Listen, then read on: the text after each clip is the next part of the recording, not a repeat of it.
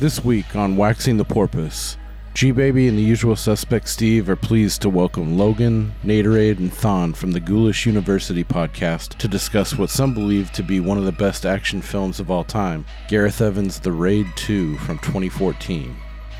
Join us as we discuss this surprisingly layered film that is no doubt punctuated by some intensely choreographed action set pieces, add to Logan's well of gay fanfiction, patricide, and debate on the better assassin gimmick, dual-wielding hammers, baseball bat, or raptor claws.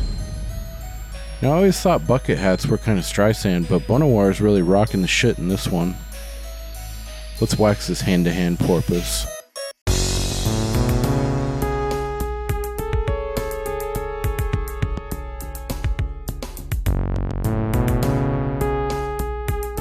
Chase, don't do that.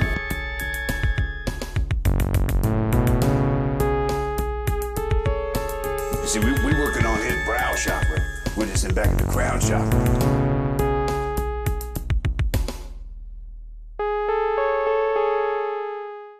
All right, welcome to Waxing the Porpoise. We are back again, episode 57 now, where we are talking about The Raid 2 from 2014. Tonight, we have some friends of the show joining us. To get that out of the way, of course, you have myself, Jim G-Baby.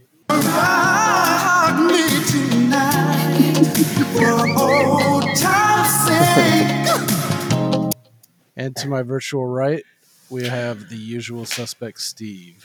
I'm 25, dickhead, and that's a chop. Do you know going, karate?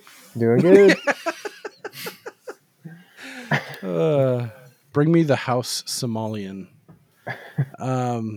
And then, as I alluded to, we have our friends from Ghoulish University joining us for this flick, the full crew. So we're trucking heavy this evening. So to get us started, we have from Ghoulish University, Logan.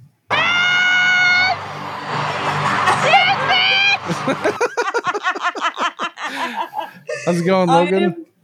Hey there. I am so happy that was my moment. It was my actual audio. Like, I didn't even get a movie. I got my own. Thank you for that. What was she that? just recently went to a T-Swift concert, and that was her yelling. Taylor Swift was about to start performing The Man, and I went, yes, bitch! And G-Baby has she's found quite a bit of delight in that, and it makes me happy. Well, she's like, don't you ever just like feel strong or powerful? And like she like flexed, and then the whole crowd fucking just flipped shit. And she's all, yes, bitch. Like,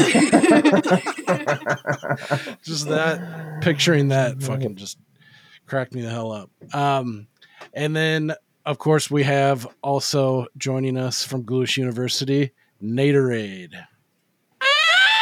Hello, ladies.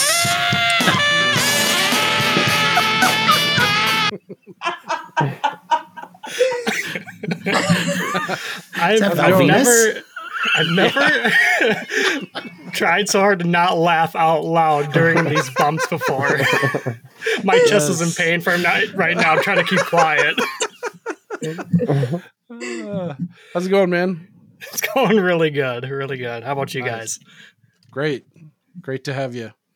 And then rounding out Ghoulish Uni, we have the professor of astrology, Thon. What you doing out here with all this ass? Double cheeked up on a Thursday afternoon, hella ass. How's it going, man? It is. I was double cheeked up this Thursday afternoon. That's a good pull. I had to. The stars aligned on that one.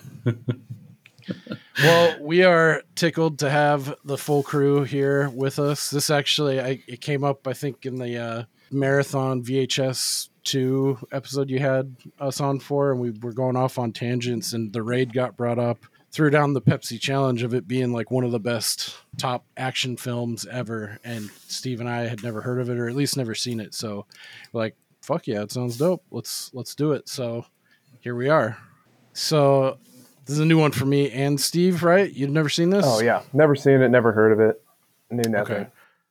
Which of when had you guys all seen it? I guess did you introduce it to each other, or have you guys just seen the first one? Yeah, I'd seen both of them. I saw them a few years ago, 3 years ago, so something like that. Kind of heard about it through like another podcast that was ranking like action movies and stuff, and they were going off about these movies. So I was like, oh, I got to check those out. So I had seen them before. Sweet. And what about you, Logan? So this was actually my first watch. I had not heard of them before the VHS episode either. And then I watched both of them for the first time on Sunday. And they're now like, they're great. Word. What about you, Naderade? Yeah, so I saw the first one probably 10 years ago. I don't even remember how I came across it. But I watched it, fell in love with it. And I heard right after that they're making a sequel, so I got really excited about that and watched that as soon as I could. And that was obviously a lot of fun to watch. So yeah, I've been around with these movies for quite some time now. Sweet. And this guy, maybe not this same guy, but one of the dudes in it, you had recommended. There's another movie similar to this. What was that one that Rama dude's in? Yeah, he's in a few. So they've used him, and he's in both The Raid and The Raid 2, and then he's also in. Timo has used him for his Netflix movies that he's been pumping out. Right. Headshot. Night Comes for Us. That's the one I was. The Night Comes for Us. Yeah, that one's really good. I've heard that one floated around too. They're all really good. There's a third one out there too. Okay, I forget what it's called. That Steve, for frame of reference, that Timo guy they're talking about is another director. Is he Indonesian as well? Like that's his nationality, or let's say Southeast Asian. Steve knows Timo. Director. He was from the Safe Haven in VHS. Safe Haven, yeah, in VHS. The one you didn't like. Oh God, yeah. I was even thinking about that earlier today, and like, ugh. Did you recognize? I didn't, but maybe it was like a subconscious thing because I was thinking about it when I was watching the movie. There's an actor that's in this. There were a couple actors in Safe Haven that were in Raid 2. Wow, so they're kind of reusing actors. Yeah, I saw. It was like that the president or like the cult leader of the compound was in it for a hot minute. Oh, yeah. Okay. What was his name? I can't remember. Yeah. We don't know any of these names. No. We wouldn't be able to pronounce it anyways. So I thought it was interesting too. The guy who directed this, Gareth Evans, is a dude from the UK, and it looks like he's exclusively made foreign films, and they don't even have a English dub. You got to watch this, read along with the subtitles. Well, not to contradict you, but I was looking for fun 1-star reviews. And so one of the places I like to check is Amazon because people leave the most batshit crazy reviews on there. Yeah. And about 99% of the bad reviews on there were about how bad the English dub version was that Amazon was selling on there. Oh, really? Okay. Yeah. Did any of you guys watch, sorry to get a little off topic, did any of y'all watch Squid Games? I did. I didn't. Yeah. Did y'all accidentally turn the English dub on at any point? I did. It was horrific. Was it as bad? Do you think it was as bad as that? I don't know. I mean, I literally read 100 negative reviews that were all about how bad the English dub on this one was. So I don't know. I think it's got to be pretty bad. So I've only watched the English dub versions of The Raid, and I mean, it doesn't bother me. I'm also really lazy and don't like to read and watch at the same time. But as far as I can tell, it's fine. Don't know how to read?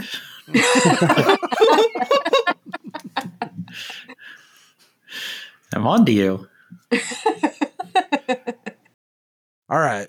So yeah, I guess we're just easing ourselves into the beginning of this wild action-packed flick. And I was told that you don't have to necessarily have seen the first raid to enjoy this, which I will agree with, but part of me is thinking like I think there's probably some connective tissue there, but especially with this Rama guy and like all that he's been through, I'd like to have that fuller picture. So I'm gonna go back and flashback probably to the first raid, but I guess can you guys give like a quick snippet of like intro of where we left off at the end of raid? It's basically Judge Dredd. They had to fight their way up a fucking like building full of gangsters and compound deal. Yeah. And then the raid 2 takes place very shortly thereafter those events. Directly after, I think. I don't know. So, I'm confused by that. I think there was some time that passed there. Yeah, but you see them sitting at the table. You see him sitting with Blue Polo Guy. Because they show the scene where he's sitting with Blue Polo Guy and they like raise the gun up because they're about to shoot the guy with the white hair who was in the first one. And then they just fucking kill him and he looks at them and he's like, that's fucked up. Like, I know that had to have been directly after because he's wearing the same shirt and they both look like shit. That was, I think they flashed back to that though. As the way I read it was they flashed back to this is what happened immediately after, but then I thought they'd jump back forward. Okay. And yeah, I can that see does that. Because his scar is healed up a little bit. That does make sense. Also, the very beginning, the cold open takes place where Bejo or Bejo, I would say Bejo, but that's because, you know, I live in Texas. I think it's Bejo, whatever. The guy with the cane, whenever he's killing, the guy who he kills at the very beginning is Rama's brother, who plays like a pretty big role in the first one. Damn. So I was reading some trivia and it said that this one is supposed to take place 2 hours after the ending of the first one, and then it jumps forward in the prison scene, obviously, to 2 years. So for whatever that's worth. Gotcha. Okay. That kind of clears it up. So, all right. So yeah, we start off our main guy that carries us through this his name is Rama, who is pretty badass. He reminded me of Tony Jaa right off the bat. Any Ong Bak fans out there? So we start with him. It kind of felt like The Departed a little bit. So he's like an inside guy. He's going into a prison. He's told for not very long to try to get the goods on a high profile target for the Indonesian police. Do they have a special police force? Or they like special forces? Or I totally missed on that. If he's part of like some cadre of bad motherfuckers. I don't know, but it reminded me, there was a Steven Seagal movie where he was going to go into prison undercover, but they like lose his file, and now he's just in there forever. Do you know what? I can't remember what it was called. I don't, but I've seen that trope. I mean, they did that in Face Off too. Yeah. Where he's in the wind. Isn't that what they say? They're in the wind. Yeah. Like when they don't have support or like help. I've heard that. Okay, see? There you go. See? I didn't pull that out of my ass just now. So he's going to prison for not very long, and then he ends up spending 3 years in prison. 3 years because he 3 years. He got the wrong guy or something like that. He beat up the wrong kid. He beat up the right guy, but the guy he beat up was the son of a politician. Politician, yeah. And the politician was like, throw the book at it, like give him the maximum. Yeah. So they gave him, he was expecting 2 or 3 months. They gave him 3 years. He got out in 2. Oh. Yep. But then the guy that he buddies up against to get close to, his name is it Uko? I think so. Who, Steve, you had mentioned this is your James Franco. Asian James Franco, yep. So yeah, the pretty boy was involved too, but he got off like with a slap on the wrist. No, he was in there for something unrelated. Oh, okay. He just got out beforehand. So when Rama's ready to get out, he's the one who picks him up. But there is a pretty brutal fight scene in the prison yard that's like the muddiest field you can picture in your mind. Yeah. Just a mud ball. So I was... Oh, sorry, go ahead. Oh, I was just going to say, I didn't understand who was supposed to be getting killed, and then after a certain point, they're all muddy. They're just fighting indiscriminately. It does not matter who's around. Just beat the shit out of whoever is right next to you. Prisoners and cops. Yeah. Fucking getting fucked up. So I was rewatching I was reviewing like some of the big fight scenes before we started recording tonight. And I forgot that Rama just straight up like breaks that dude's leg like at the knee, and I yelled. I was like, "Oh!" Yeah, it's not supposed to bend that way. There are a lot of those. Yeah. One of my favorites was the big, huge, I commented on it. It was a dude, it looked like a Mario, the bald dude with the huge stash. That just gets swarmed by like 8 people with like billy clubs or like little wooden batons. And he wears like 30 shots to the face and he's like, "Rah!" And there's blood just flying everywhere. What'd you think of this part, Steve, where you're like, oh shit, this is the kind of action movie we're in for? Because this is the first major source of action, right? Well, they had the one where he's in the bathroom stall before bathroom stall. Oh, right. That kind of sets the tone for the film. That's right. Yeah, the first like 10 or 15 minutes, I was definitely confused, and I was thinking, that motherfucker said I didn't need to watch the first one, but I feel so lost. I will apologize for that, because I have never watched them like back to back like that, but I did Sunday, and I was like, oh shit, I guess this does tie together pretty well. It's okay, because I just told myself, like, okay, put that out of your mind, just watch this, you'll figure it out. It's not going to be, that crazy, but that scene was awesome. And yeah, that was kind of the first little appetizer for what's to come, and yeah, it didn't really slow down after that. I will say I did find this to be a little bit long for me, but I did too. I felt the full length, but I was into, but back to that. Oh, go ahead. Sorry. No, back to the bathroom stall scene for just a minute. I like that scene so much because you kind of immediately see how Rama like uses his surroundings to his advantage. Like the way he would close the door and he would open it, and when he like grabs that dude's foot and just like yanks him down on the door on his fucking balls, like, ow. Got him right in the yam bag. I'm not even a dude and I cringed. Or even one of the first guys, he puts his face like through the toilet. Like, the worst swirly of all time. Brutal. Yeah. I really like how they like slowly build up everything right before the fight hits. Like bathroom stall, you see it's quiet and the door is shaking. You're seeing the screw come unloose, or even in the mud pit, you see Rama undoing the broomstick and the rain coming down. They do such a good job building the tension right before everything goes down.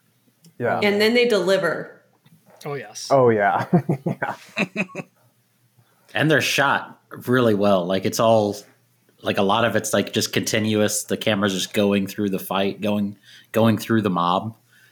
Yeah, which got to be hard for that many people and not many cuts. Like you're saying, like a continuous and like, so how many moves they got to like get down like 80 or 100 moves like per shot. It's like yeah, seems wild.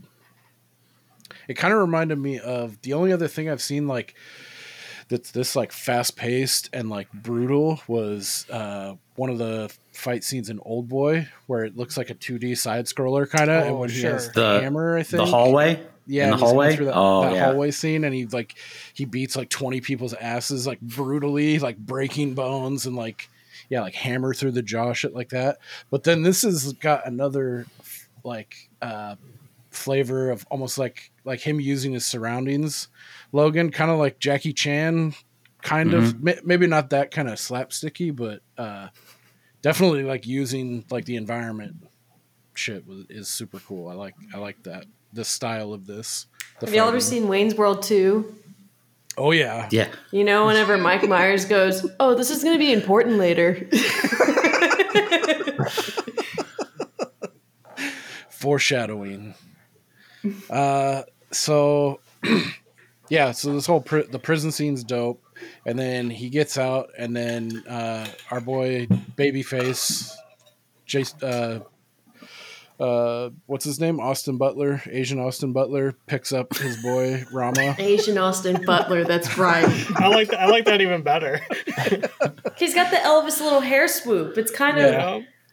Whenever we were watching it, because I know Steve wasn't there, but all of us, we watched it together, and I remember we were like, man, he looks like a fucking greaser with that hair. Yeah, totally.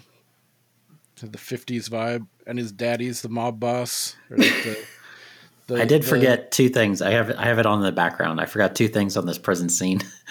When the SWAT team first tries to run in and help, right before the Mario scene where you're talking about the guys taking the shots to the dome, there's a guy that's pulling the guy's jaw apart. Yeah. Oh yeah, just in like the background, kind of like. Yeah, and then a little bit after that, Rama takes a shank and stabs the dude's calf and drags it down his leg to his ankle. No, he pulled the shank out of his back of his shoulder and used it. Yeah. I'm just thinking about like mixing blood, like in the mud. On top of the wound. Oh yeah, and that mud was 35% pig shit or manure. I was going to say that mud had AIDS, so blood on blood is not the worst there. Yeah, that stuff probably smelled so bad. So now that he's gone through that kind of trial by fire, he also protected Uko. He's picked him up, who he befriended, and that's good because Uko's dad, Bangun, is like a regional crime lord, like heavy guy in Indonesia. There is this in Jakarta, like the capital city? Is that where it's supposed to take place? Yeah. Okay. Yeah. And so he curries favor with Uko's dad, and he's like kind of bringing him into the fold kind of scene, which set you up with this dope little penthouse thing, and you're gonna work for me now, and fucking you be my muscle and my heavy, and like don't fuck up, like I'm on your ass. And then there's I think that right before he gets picked up, he rips out like a transponder or some shit because he's on the inside for the cops, and he has the instinct to just like fucking rip that out, which is good because then he makes him strip. Take off your clothes. The crime boss. Yeah. Let me see that hard. Turn around. So he doesn't get found out, and then he calls his superior, who's kind of in the background. What's his name? Bucket Hat. Yeah, Bucket Hat. Bucket Hat. Yeah, I commented, I hate a bucket hat, but this guy pulls it off for me. Steve, what say you?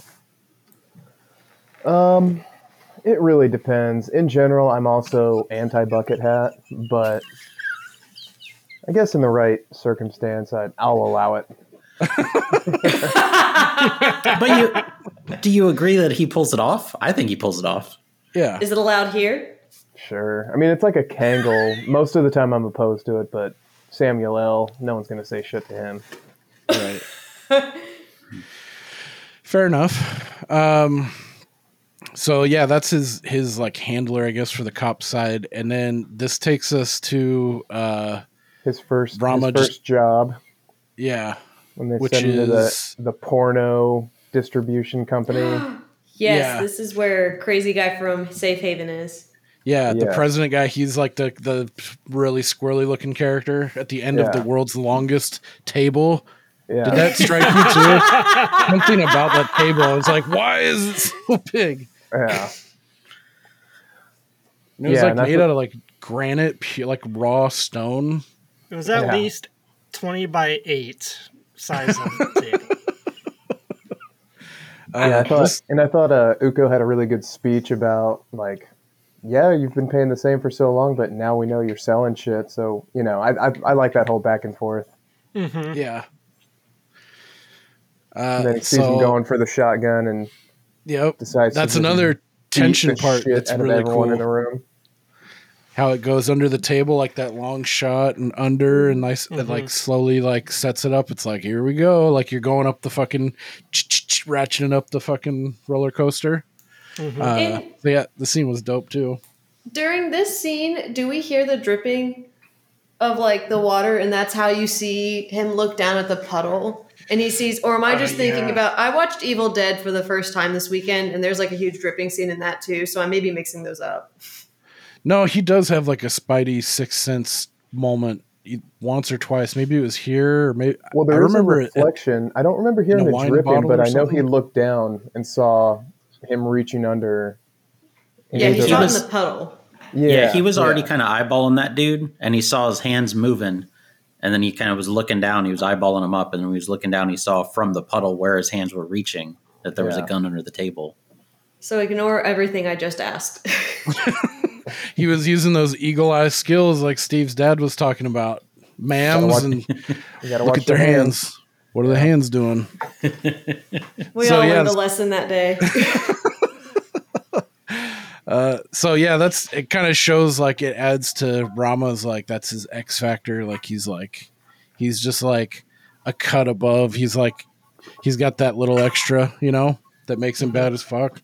Well, that's what like he sussed out in the prison scene. He was looking around at all the guys that were whispering and where they were looking. Starts twisting the and broom. He saw the guy coming in. And he goes, "Okay, they're going to try and kill Uko now," and that's where he knew where everyone was coming from and all that.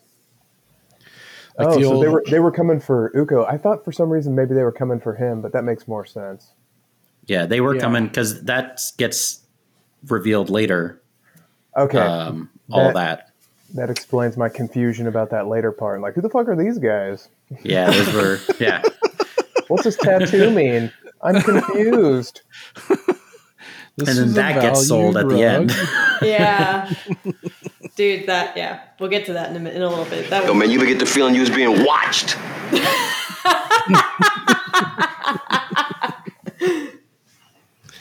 Yeah, did you guys happen to see the giant strap-on hog that came out? We totally glossed that over. How could we forget? This movie's got a lot of stuff going on. Whenever shit started hitting the fan, I was like, imagine if you're the guy who has that dick in his ass right now. How do you feel? That's probably like a welcome. All that chaos is probably like a welcome respite from what's happening to him currently. Getting pounded by this giant strap-on, and now I've got an open shooter. Yeah. Mondays, right? God, I hate Mondays. Yeah, that thing was no joke. It was like a baby arm holding a plum. I think I'd be more scared of the strap-on than the guns. Oh, absolutely. Absolutely. Boner alert!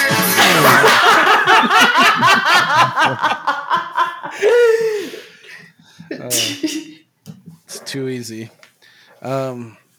So where do we go from here after the blown drug deal? Then we that shows. So he basically has proved himself to the boss.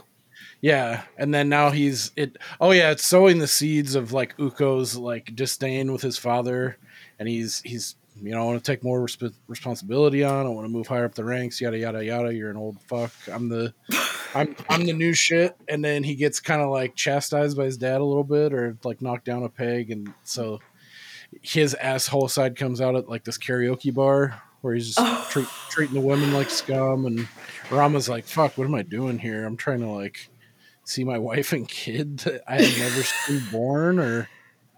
So we have to talk about this karaoke scene for just a minute because, first of all, I would love to karaoke in a little room like that with just my homies.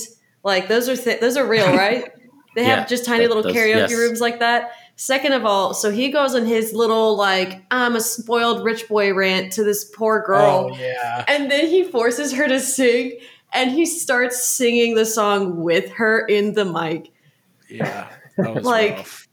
That scene was like. As hilarious as it was, like unsettling, I could not stop laughing. It was so funny. It would have been funny if they were singing Freddie Jackson. Roll with me tonight for old time's sake. It's the Quiet Storm. G-Baby. Has just got anybody done even listened to reviewing- that episode yet? It just No, I came don't out. think so. We just reviewed King of New York, and Freddie Jackson shows up, which fucking triggered my Rock Me Baby Tonight for old time's sake. So, yeah, that was fun. Yeah, expect 13 or 14 more of those this evening. No, I was pretty good about it. I only hit it twice, I believe. So, yeah, I could have gone full Morning Zoo radio on that one. Yeah, so this is when the whore tells Uko he's just like a debt collector, and it's where his insecurity really flares up, and that's when he goes back to Papa and is like, I want more. Yeah. When the whore tells him. Yeah. The whore. And his dad is like, you're still just a little baby gangster.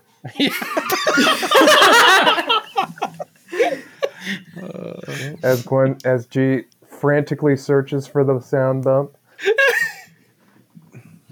Phil for time. Oh. BG. That means a baby gangster.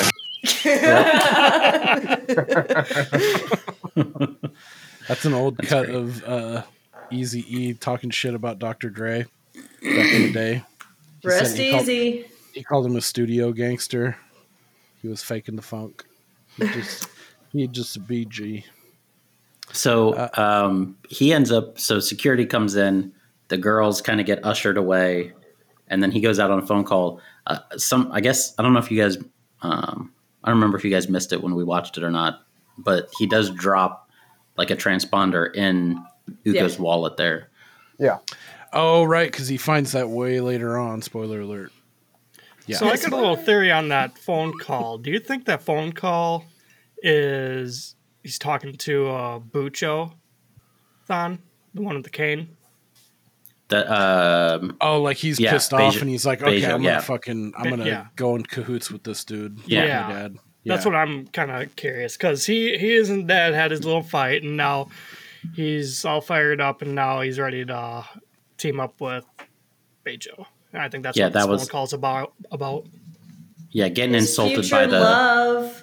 getting insulted by the hooker was the last straw. Oh man, I completely blanked on that, but there was some good source material For gay on fan that. fictions all over. Yeah, And y'all for your can't tell me fanfic. that shit wasn't canon. Uko is. He is. Y'all can't tell me he's not like one of the most gay characters y'all have ever seen. Y'all can't tell me he's not. He likes to play with Bejo's cane, that's for sure.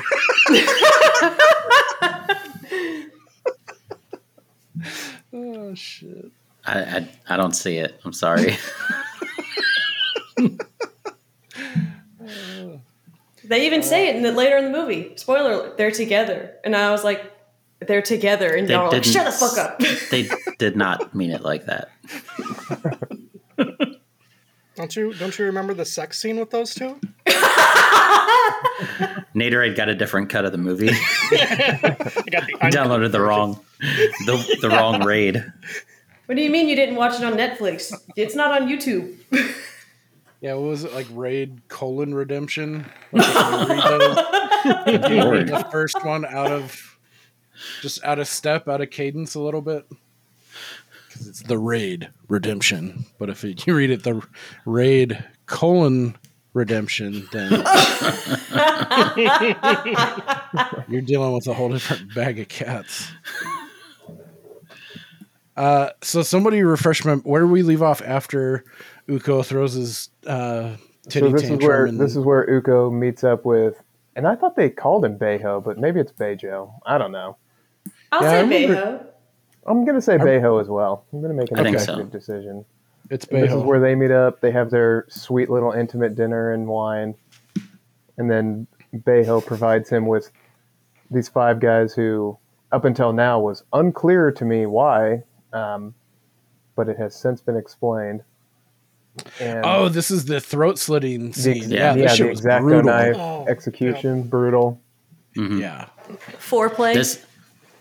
Yeah, because they drug this out over like 10-minute period. Like, Yeah, they were having a whole talking, like- conversation. yeah, like each person got like a 2-3 minute, and then It just played it out, which I really liked. I like that. This, I don't know. I mentioned it during the live watch we did, but this movie kind of reminds me a lot of Only God Forgives with Ryan Gosling, directed by Nicholas Winding Refn. It was his follow up to Drive that kind of bombed, but I think it gets a lot of hate undeservedly. I thought it was a fun flick. It's real gory, like brutal, a lot of hand to hand stuff like this. But you didn't like it, Naderade? I did not. I like Drive. I didn't like the Only God Forgives as much. Yeah, see, that's weird. Most people like Drive, and I didn't care for Drive, really. I saw it after kind of like the hype had settled down, like 2 or 3 years after, and I was like, that was it. I was like, yeah. I was like, the music was dope when he's driving, but I don't know. Something about it just didn't click. But I love Only God Forgives, so what are you going to do? I might have to revisit it. I mean, it could be the curse of high expectations. Yeah. Yeah. I will say, spoiler alert, I wasn't as thrilled with this as I thought I would be, but it could be chalked up to like just a bad beer situation. I did watch this pretty late, and I was fucking like died, fried, and laid by the side, like the end of a Saturday or whatever it was, and I was just like beat. I remember at a point I was like, I might just pass out right now and do the old Irish goodbye and not say anything and just go to bed. I definitely heard you snoring on the other end. Yeah, you dozed off. You dozed off for a couple minutes. So check out the first one because it's shorter, and while there's not as much story to it, I think I may like the first one better too.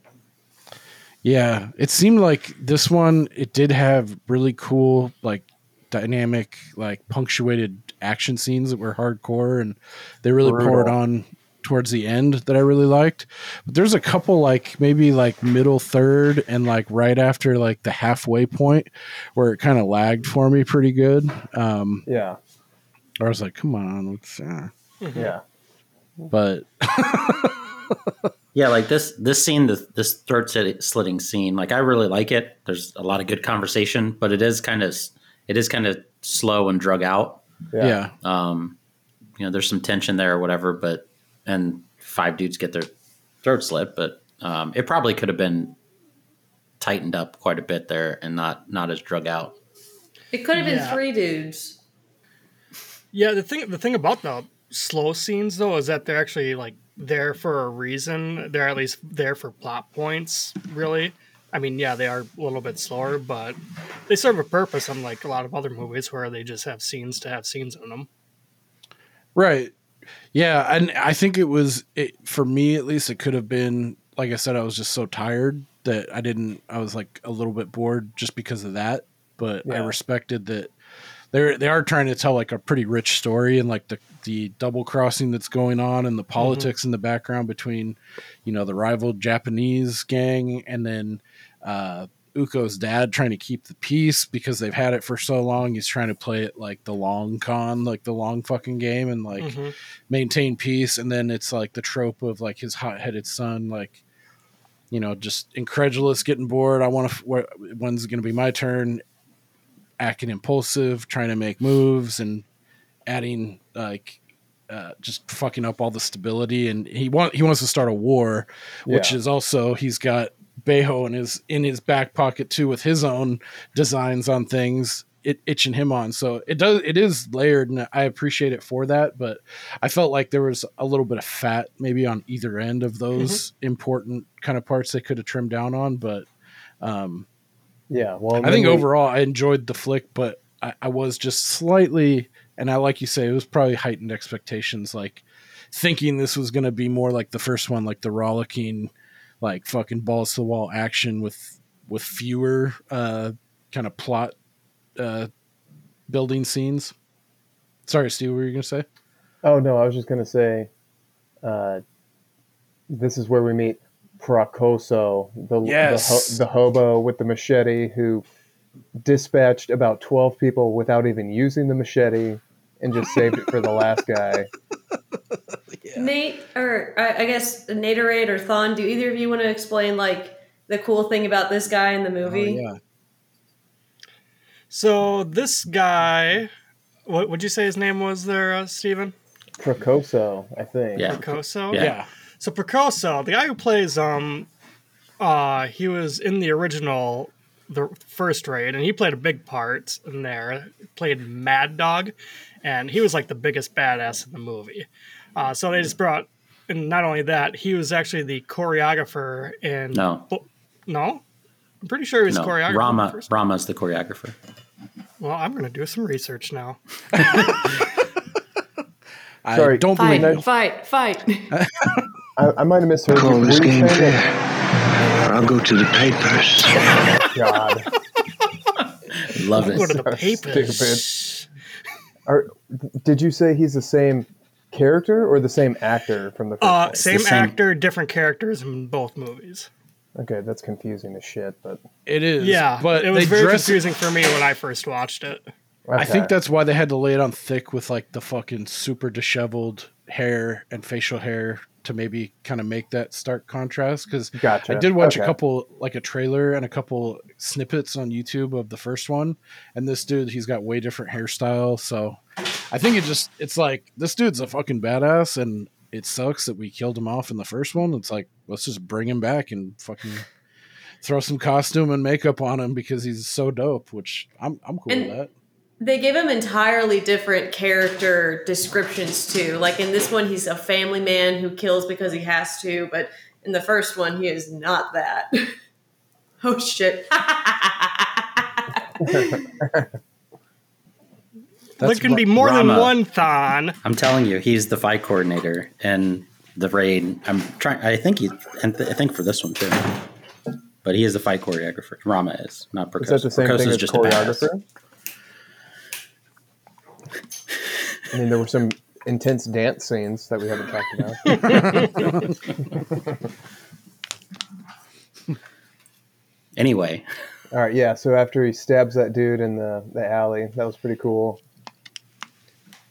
Then Thon, action What next? choreographer. he becomes like what, the sacrificial lamb to try to start this gang war, right? Yeah, so that's Beho wanted or needed, like you said, a sacrifice basically to start the war. So he took the most trusted guy that his dad had that they'd known forever, and he put a hit on him basically. Yeah, in the nightclub. So thinking that would make the dad like react out of emotion and impulsively like, okay, fuck it, war's on with the Japanese, let's do it. But that doesn't work. But this this scene I commented to, it reminded me of Kill Bill a little bit, like Yeah. in the nightclub. Oh yeah. Yep. Yeah.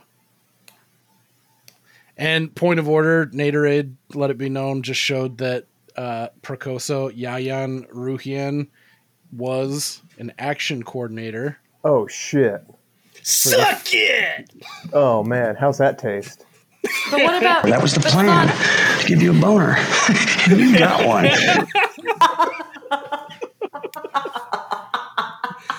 Jesus. Wait, what did Thon just show us? Because Thon also showed us proof of Rama doing something. I don't know. That was a I little didn't say he dubious wasn't. because you just showed us a picture of Brahma, and I was like, well, what does that prove? Get the receipts. Because if you look up, Thon's If you little look up- disgust there was so great. oh my Oh, god, so didn't y'all just talk about that? Didn't y'all just say just y'all look at the hated? credits.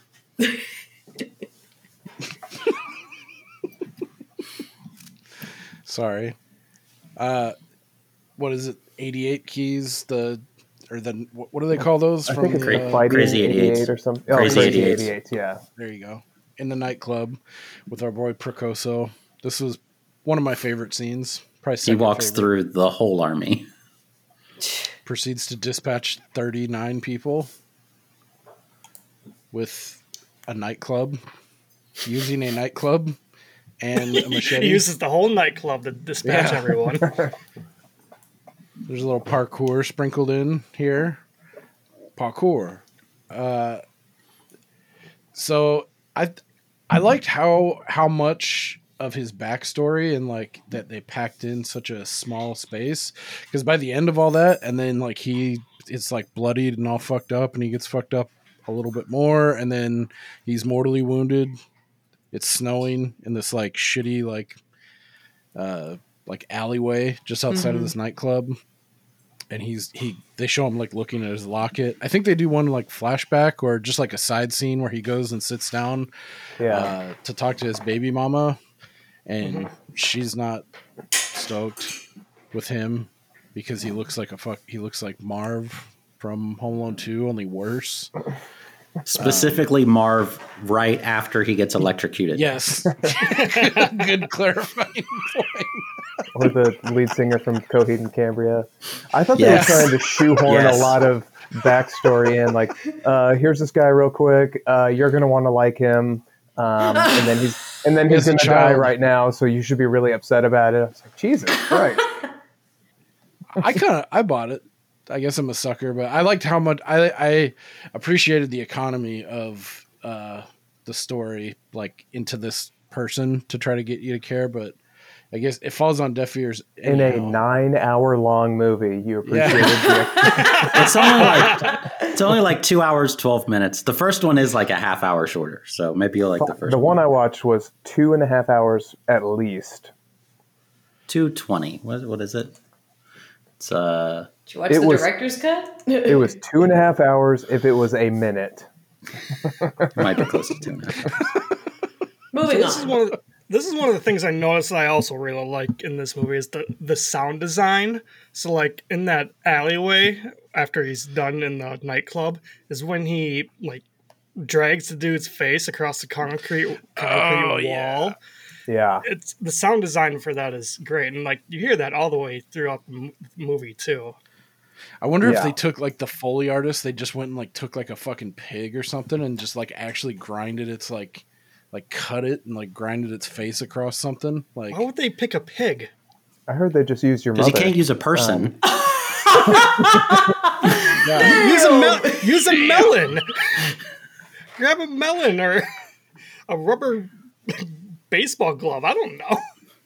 I did love the part where... Did somebody order a bitch?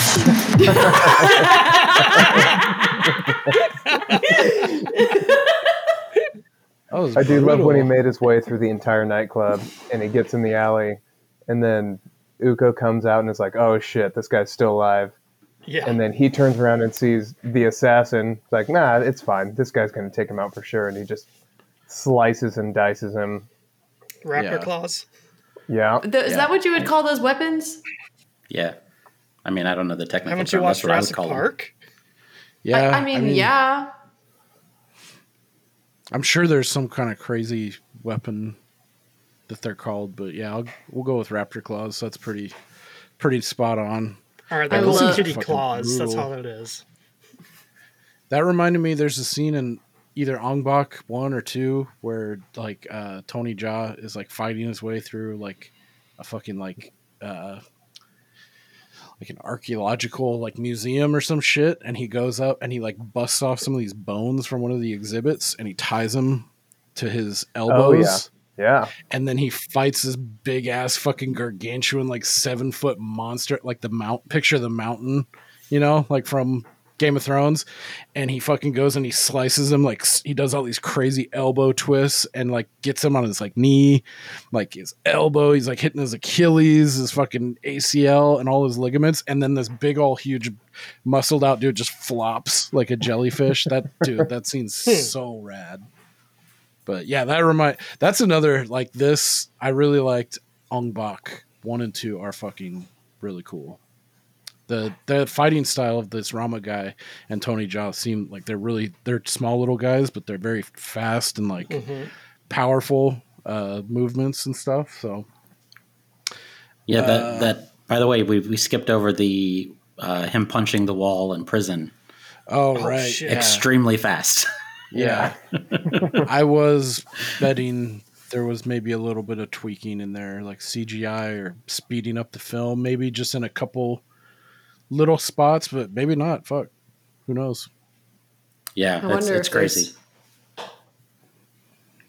Some triv on it. There is the weapon the guy uses is called a karambit. Karambit. Karambit or Kerambit. Those as two used little in raptor Indonesian. claws? Yeah. Yeah, that doesn't sound as cool. I'm sticking with raptor claws. Yeah, for sure. Yeah, that part. So that intros us to like the main badass of the trifecta, this triumvirate of like special like mini boss tier or boss tier, let's say, folks that are stacked up against Rama. So the first you have baseball boy who has a bat, Bat boy and hammer girl, and a ball, and you have hammer girl. Yeah, and you have Raptor Claw Man, who's also like fucking like Okay. Bruce Lee, like super highly skilled hand to hand dude that rivals Rama. Yeah. So it doesn't specifically say about the punching the wall scene, but the first bit of trivia says all the punches and kicks to the body of the actors were real. So I don't know if that other fighters had to learn. I heard that when they were doing the choreography practices, that they had to work at actually making contact with each other, but not enough to actually hurt each other. So when they're actually kicking and punching, they're actually making contact with each other in the movie. Damn. That sounds even harder to do than just like taking a punch and getting it right to that point and choking it back. Like that sounds like super hard. I'm sure there was a lot of accidents and bruises and fucking injuries. I'd like to see that, like the tail of the tape on how many people were like injured. And Well, and one of the things I was reading was they were training for like weeks and months leading up to it with each other to avoid, like when they're doing the choreography, if somebody punches somebody and it connects too much, to avoid the other person getting pissed off and retaliating by punching too hard. Really? Yeah, they like trained together to try to avoid something like that, which I thought was pretty cool. that's got to be really hard to avoid too, over months long. Like you're getting to know people, and like I mean, these are people too, so I'm sure there's like cliques and there's rivalries and all kinds of more people wanting screen time and looking good on screen and stuff. That sounds really hard to like corral all of that chaos. Like, Well, I think the point was kind of the opposite, where it's like, let's get all these people together, let's get them to know each other and like each other. So when we start doing these scenes, if somebody pops you by mistake, you're going to look at that person like, oh, that's a friend of mine, not somebody who I now want to beat the shit out of because I can. Right. Yeah, that's a good point for sure. I was just reading the trivia that said that they trained together for like 6 months leading up to this, so that way they would have trust. Oh, damn. That's so long. Well, paid off. I mean, most movies are like some they make movies in like 30 days, some are like 90 days, 120 days, you know? So yeah, That is 6 still months. That's something that I'm like finding out these days that kind of just shocks me. Like, people can make movies so fast now. I'm sure they've always been able to, but Yeah.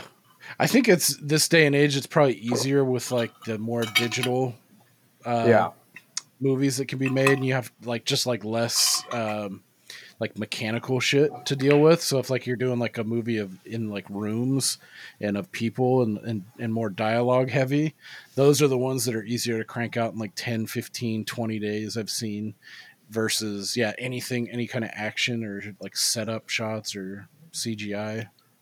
But yeah, I bet it's like way easier. There was even a film I think in like 2016 that was like famously by like Steven Soderbergh that they shot on, I want to say like an iPhone 6 or something like that. I think it's called Unsane. It's actually a pretty good kind of like horror adjacent kind of like kidnapper thriller. But anyway, that is interesting. Like how far we've come and how quick they can churn stuff out. But yeah, this is not one of those. Like at all. So where the fuck are we at right now? We're at the 3 assassins just got introduced. Right, okay. Hammer Girl. Yeah, so let's go. Who was your favorite of these 3? You're going Hammer Girl, Logan? Oh yeah. Steve? Yeah, I'm going to say Hammer Girl for sure. Is it a unanimous? The Hammer Girl's the baddest of these three. I go with Hammer Girl as well. I mean, the baddest is no Raptor Claws is the baddest, but I mean, Hammer Girl's, she's all right. I like the assassin's little cocky personality too. Yeah, Bat Boy. Yeah, she's cool. Yeah, No, not to the say that assassin, Bat Boy Raptor doesn't. Claws. Oh, Raptor Claws. Yeah, he does have a pretty cocky personality, especially in that final fight, which is a lot The of fun. kitchen, yeah. He's the most proficient for sure. Yeah. But I think my favorite scene in the entire movie was the Hammer Girl in the subway. Yeah. I That mean, was pretty Yeah. rad. that was just so fucking awesome. Yeah. That part brought it back a little bit to Old Boy as well, because he uses a hammer to great effect, like brutal effect. Yep. And like how many people he's like dealing with and how many people she deals with. I like the reveal later on that she's like blind, or she had both of her eyes cut out. Oh, Something where like her that, eyes are yeah, cut where they out. rip off her glasses and you can see Yeah. that she's missing one or something like that. Yeah, Yeah, Oh. at it's least fucking at least super one. cool. Yeah. This scene it was was- also. Yeah. This is the one where I think at one point I looked up, I was like, this is kind of like the part in Star Wars where they like order someone to kill all the Jedis. Yeah. Speaking of Star Yep. Wars, on this May 4th, may the 4th be with all of you. Shut And up. also thank with you. Yeah, so this was basically the they went to the table, the Japanese and Beiho. Yes. Or not Beiho, the Japanese and Bungan. Yes. Uko's dad. Yeah, went to the table with Boss Daddy. Boss Daddy, the main, the guy that runs both of them. And he basically was like, no, you know what? You killed my guy, whatever. I'm not, there's not going to be any retaliation, all that kind of stuff. Like, wasn't going to war. He was going to do anything to not go to war, right? Mm-hmm. And He then, accepted responsibility for all the shit that had just happened. yeah. Yeah. And I think that's when that's when Beiho gave the order for the assassins to go take everyone out. Oh, okay. Yeah. Right. And much to Uko's chagrin, because he's like, fuck, I thought this was going to do it. Like, start the war with the Japanese clan. And then No, sorry. No, that's a little later yet. He does. What happens? I got mixed up too. What happens is Uko is chewing out his dad for not retaliating, and then right after that, and that's when Uko's dad starts fucking bodying him. Then in front of Uko everyone. calls Beiho and is like, "Hey, fuck the okay." Initiate Get order. Yeah. Yeah, that's right. That's when that happens. And then we also have this side character too. We haven't mentioned at all. His name is Echo or Eco. That's right. Yeah, the assistant guy. I like this guy. Yeah, I do too. I wish he would have had a little bit more play. He was also But I one did of the like other him. actors in Safe Haven there, Steven. Yes. Oh. Yeah, he was one of the main, like one of those documentarians, like the camera crew. He was one of those dudes. Yeah, I liked him a lot, and I wish they could have given him a little bit more to do there. Mhm. But Ika, that's his name. Ika. Yeah, so he's like sitting on the sidelines. He's kind of in the same role as Rama, only different. He's got it a little bit more cushy, but he's still got to walk a fine fucking line, watching all this kind of go down.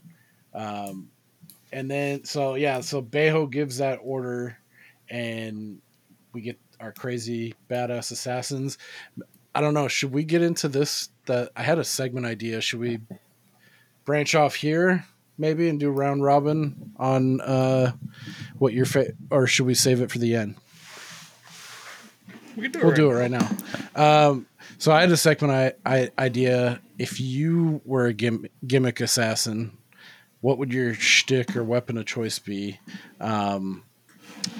So it's a two-parter. What would you envision, and then what would be the reality? So, for example, I'll go first. So I thought My gimmick would be I would want like a reinforced, like a rasp, like a slightly beefier rasp, which is basically it's like a dull machete crossed with like a fine grit cheese grater, which would add insult to injury after you being bludgeoned with a fucking leaded cudgel, and then you get a section of skin just like hamburgered off, like Evil Dead Rises style. Have you guys seen that? Yes, I was about to say, don't talk about cheese graters right now. I haven't seen it. Hashtag triggered. Okay. Spoiler, mini spoiler. But then, in reality, I'd be like Burrito Man with all different manner of like fusion style burritos at my disposal to incapacitate one with. So now you guys go. Okay, so what I came up with is you look so lost. So what I came up with is in my head I've got these like bad bitch saw blades that I just like throw like a frisbee and they're just like cutting bitches up, right? But in reality, they're just all my vinyls. It's just my vinyl collection that I've got. Shaun of the Deadum? That's Yeah, exactly. I'll Shaun of the Deadum. No, not folklore. Don't do that one. No, here, take the Cardi B record. Take the Cardi B one. That's awesome. Nice. Naderade or Thon, did you guys? I know I gave this prompt kind of short notice. Did you guys have anything you wanted to add? Thon, do you want to go first, or you want me to go first? You can go first. I don't really have much. All right. Well, I envision myself kind of like a scorpion type guy. I'd have the kunai, the big knife at the end of the rope. You can use that mid-range attacks or close-up attacks like a shank. But what it would really be in real life is me in a bathrobe with a yo-yo, just flipping that shit around. The bathrobe was a nice touch. I didn't know where you were going with that one. Yeah. I know. I was like, I'm nervous. I'm nervous. I thought you were gonna say a kunai with like a dong at the end of it, just like. Thought it was gonna be a Slim Jim for some reason. You guys are disgusting. Get your head out of the gutter. I didn't even mean it disgusting. I just thought. Here, take a snap of my Slim snap Jim. into a Slim Jim. Oh yeah.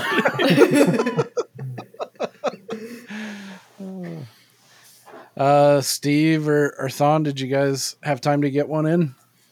No, I don't. No. I mean, I could give you tips about getting away with actual murder, but I don't. I don't think people want to hear that. Pizza delivery for robbery homicide.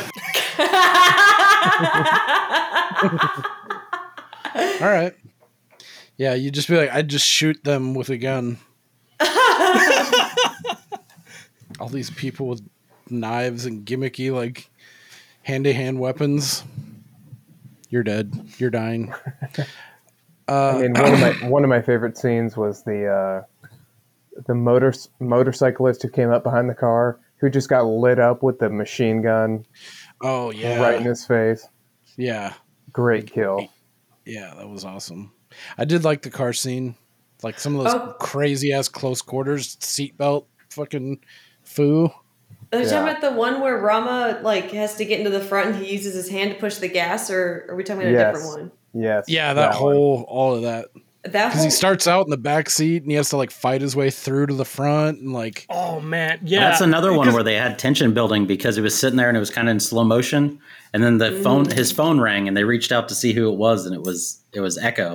No, we're talking about the one before that, right? Where it's the cops going after Rama, and then they break into that restaurant and burns the dude's face.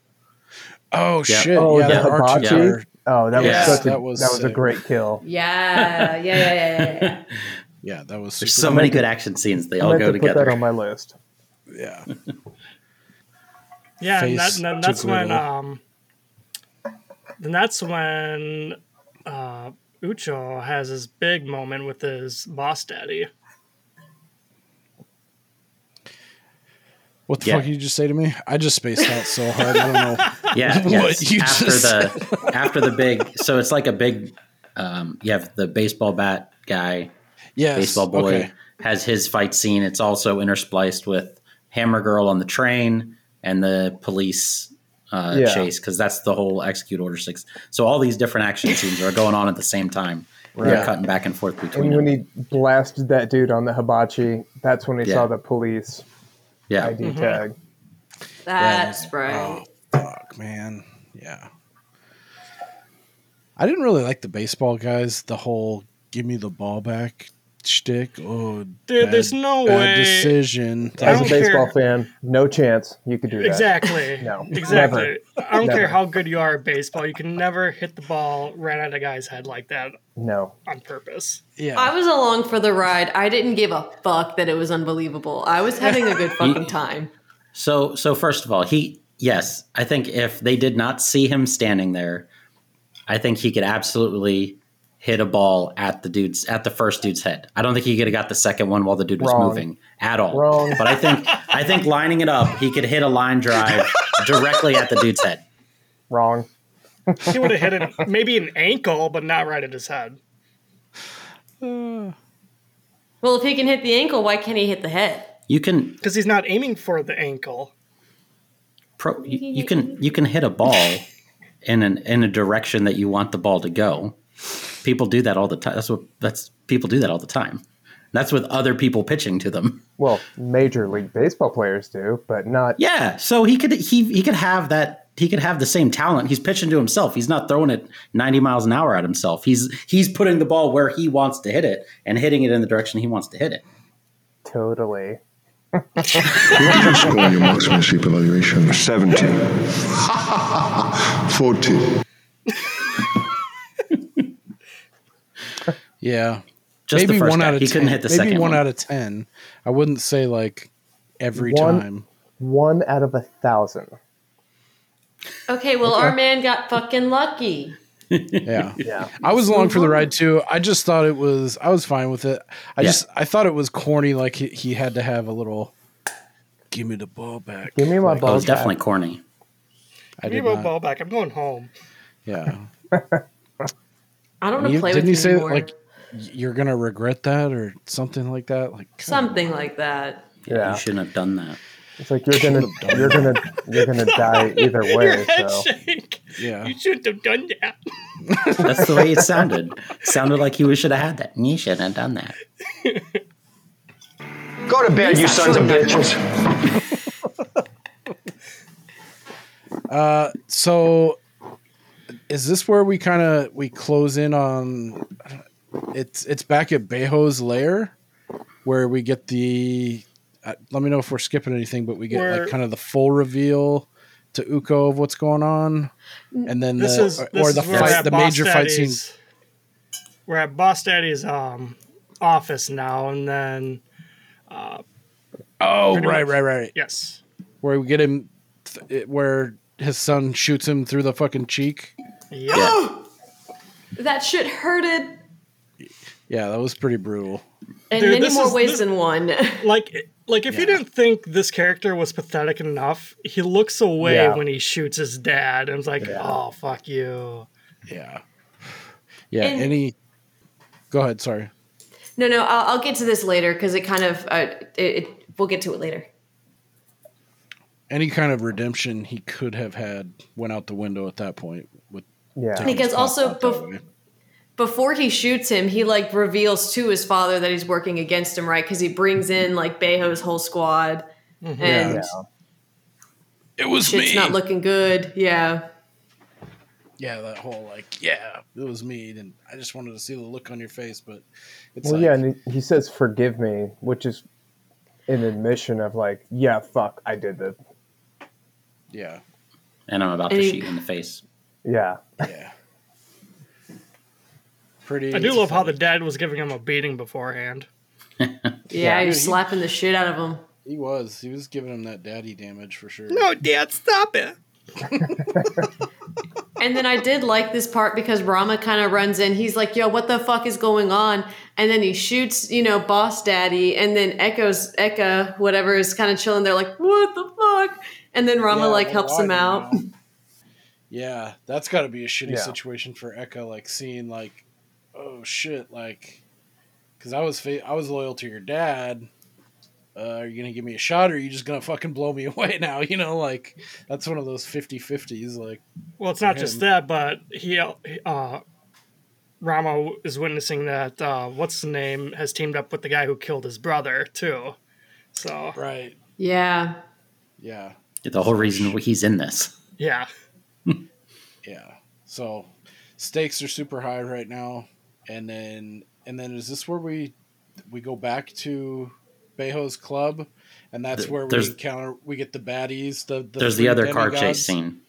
Oh, right. In that 98 Blazer. That's where the dude gets from the motorcycle gets a machine gun to the face. I love this car scene so much. 37 rounds. Yeah, that's the one where they see the phone call, they see it's Eka, and then you see him come up behind in the back to ram him. And as soon as he rams him, the shit goes down. Yeah.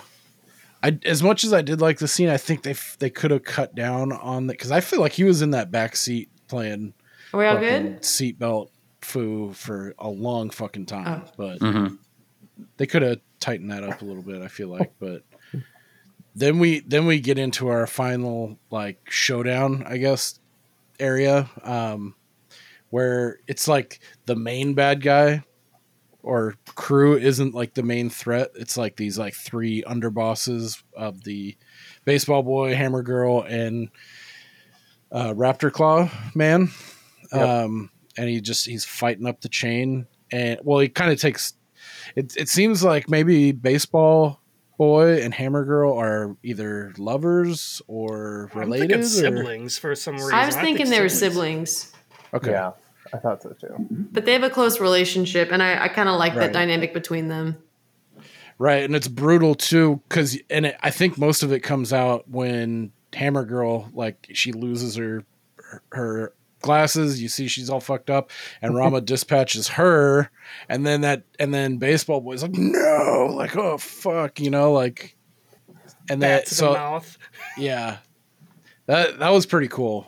Because it made it didn't Rama wasn't overpowering. It was a good mix of back and forth, just ass beating. Yeah, that was cool shit. They beat the whole ass too. Yeah. Both cheeks, double cheeks. And then it moves into the kitchen area, which is a fun battleground. Especially these hand-to-hand guys, and so it's Raptor Claw Man and Rama just fucking putting on a clinic, and the whole crew walks out. Literally. Yeah, dude. Because I like the way that you see them squaring up, and Raptor Claw Guy, I know we said that this is where he's getting cocky, but I also think that he's just genuinely enjoying that he's finally fighting oh fuck yeah, a worthy opponent. So he's having a really good time until he's not, and that's when the claws come out. Yeah, right, exactly. It's he knows he has a 51 or a 52% edge, no matter what. I got that little bit over this guy, so I can maybe toy with him, but he's still gonna be a badass challenge. But then once it gets maybe halfway through or so, when he starts getting cut and he starts getting progressively roughed up back by Rama, that you see that kind of cockiness, and it turns to the desperation and oh, you're getting fucked up now, and Rama's turning the tide.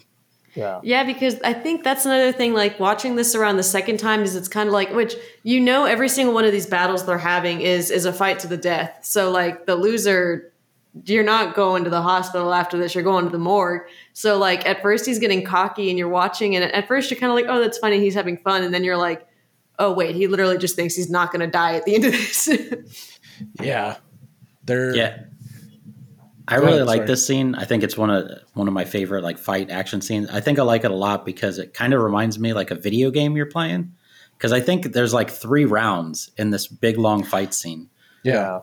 It definitely like, and even like the music changes for each like little scene. It's all one continuous fight, but it's like they have the first little square up back and forth fighting for a while, and then the claws come out, and then that's the next one. He's kind of winning that one, and then it goes to the final bit where Rama gets a claw from him and everything, and it kind of evens it up.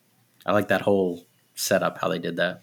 So I remember watching the first one, and I was going to ask you guys if it was based off of a video game, because it feels like throughout this whole, and I know they do this with movies too, but it felt like he was going through boss levels, and so like it's the same thing in the second one here. He goes up against, like Hammer Girl and Bat Guy at the same time, and then he goes into, not final boss mode, technically final boss mode, I guess, because I think this is like the last big true combat scene that he has, right? Yeah. And I don't know. Anyway, long story short, I can piggyback off of that sentiment that it felt like he was in a video game. Yeah, I thought the same thing. Yeah. Yeah, that's a good good analogy for sure. I liked all the environmental stuff that they were going back and forth on, and like just like the different like the moves, not just like the combat, but like navigating that kitchen arena was super cool. I love how the kitchen staff was in there whenever Rama bursts in. He's all bloody and disgusting, and the kitchen staff just like looks at him, and they look at Razor Claw Guy, and they're like, "Fuck this shit," and they all just like get out. Yeah, smoke break. Yeah, I saw Sorry, a piece of trivia that said that kitchen fight scene took 8 whole days to film. Holy shit. That's insane. Damn. Yeah. It's I believe it. That the continuity is like, I feel like with this and like the prison fight scene, like the continuity, you don't really notice a whole lot of breaks. And, there's like one part during this last scene where you can tell that like Rama was just standing still, and then you see the razor claw like hit him in the face. I was kind of like, oh. But like other than that, the rest of it is just so like tight. Mm-hmm. Now, Steve, I got a question for you. Yeah. I was listening to I listened to part of your Skyfall episode today. Yeah. And you mentioned something like that hand-to-hand combat scenes aren't your taste because you're like, these 2 guys would be so tired from this or whatever, like it'd never go on for this long. Uh-huh. So how did this one hold up for you? It's a good question. I mean, there's a certain level of like a suspension of disbelief, and yeah, by the end of this one, I was like, God damn, there is no way this guy still has energy left. Yeah, especially when he gets to the final room after he's been cut 6 ways to Sunday, about to die, and then he gets to the last room and is somehow reinvigorated. So, yeah. Well, I mean, you're seeing the guy, I don't know. You're seeing the guy that just killed your fucking brother, like, in cold blood. Yeah. Yeah. And, I mean, it's like you're going into it. I guess I could see the difference between a Bond because he's more than a hand-to-hand fighter, He's, like, got the espionage angle. He's got to be able to fucking drive. He's got to be able to like shoot well and all these different things. Whereas like Rama, it's like, that's his shit is like, being like an enforcer, and he knows how to use a gun too, but I don't know. Just, that is a good question. But, and I wonder that too. I wondered a couple of times like, fuck, he's just got to be beat, but not as in like a Bond. 'Cause he's like doing like these huge high falls and going into a car. And then like, I don't know, just a little bit different, I suppose. But yeah, that is a good question because I didn't really question it in this movie. Like while I was watching it, like, yeah, I how didn't does he have either. all the energy? I was just like, this is just bad as fuck, and this is just how he runs. Like I was kind of expecting him to die at the end. Like I thought he was going to bleed out, and that was how it was going to end. Yeah, this is kind of a weird ending for a film like this, but I guess cutting right to it, I liked this ending of like you don't know what the fuck's gonna happen. Like, is there gonna be some kind of truce or like armistice, and they're just baiting you with that, or is he just gonna fucking go out in a blaze of glory, or is he just gonna give up and fall to his knees and they cut his head off? You know, you don't know. I like that uncertainty. I saw, I'm sure, it sounds like Steve and I are kind of reading off the same trivia. It looked like the director had plans for a third movie and then wanted to hop into other projects. And then eventually he was kind of like, I think it's fine. Oh, really? I like to believe There was that definitely going to be a third one. I like to believe that he said, I'm done. And the Japanese guys were like, okay. And then they made their merry ways off. I know that's probably not what happened, but that's how I imagine it in my fantasy. I kind of think that is what happened. I think they just left Rama alone because Rama pretty much killed off the Japanese competition. That's what I thought too. You got a problem, we'll solve it.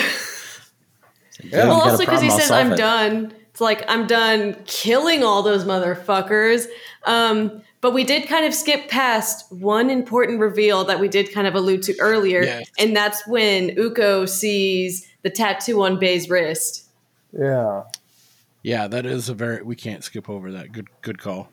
That made I clutched my pearls. I was like, it was so good. Yeah, but what does it mean? That means so that means that Uko realized that, oh, this is the dude that put all those guys in prison to assassinate me. He was trying to have me killed in prison. Right. And then he took his own guys and had me kill all of his own guys. So he can keep a secret and everything. Right. And to also, he used him as like a pawn. Yeah. He kind of steered him like Art of War style against his own father to break out this war that he wanted to start for financial, all kinds of reasons. Yeah. So territory. So right after that too, because he sees the tattoo and he realizes, oh, this motherfucker just set me up like in prison, and this whole time he's been playing me.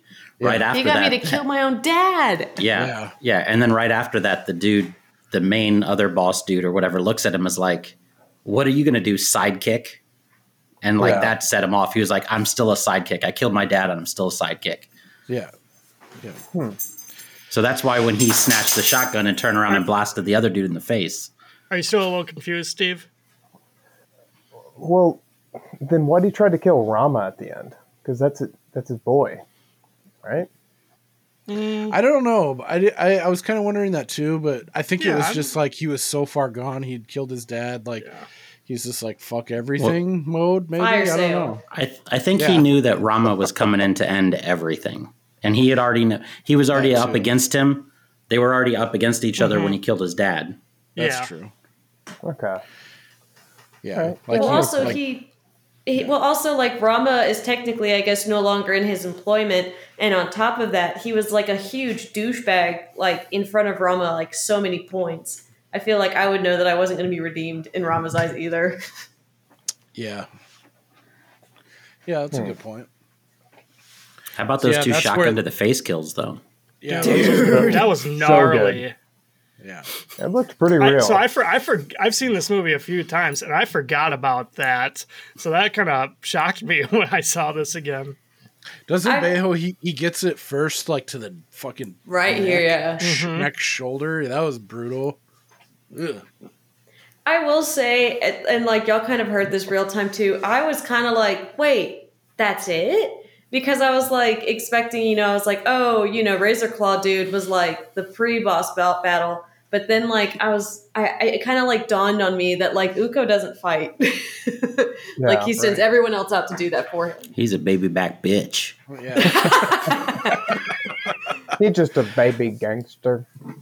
I got the fries that'll cross your eyes. Yeah, that's where it's kind of like I kind of like these setups where it's like the anticlimactic, like you kind of like you upshift and like we get into like his final test, and then you downshift into like the boss who is just like a puppeteer, and like the threat's really over. It's just kind of sends you out to the end of this flick because his main. I liked when Uko found the wire or transponder. I don't know. Oh, right in his wallet, yeah, and dumped it on dead guy, Like, that's not who did that, but all right, go ahead. Chase, what the fuck were you thinking here? Chase. I felt so bad for the paper towel boy in the bathroom. What the fuck were you thinking about? Sorry to step on you. You feel bad for who? I felt bad for the paper towel boy in the bathroom when Yeah, that was rude. he'd go, "You better come over here if you want your tip." Dick. And then he like tosses the paper towel out of his hands. Poor fella. All right. Another piece of trivia I saw was the total body count was 327. Good lord. Holy shit. That's a lot. I'd like to see a kill half count. Of that was the prison. Dude, yeah, that's insane. Everybody got. I feel like that's like I feel like that's got to be more than like Django. I know a lot of people get killed in Django. Like Rambo had the record for a long time. Yeah, Rambo First Blood Part 2 or the third one. One of them had the record for a long time. Actually, I think the 2006 Rambo took it too. I never saw that, but I heard it was pretty bad. Dude, there's like a 5-minute scene where he's behind behind a 50 caliber just mowing people down.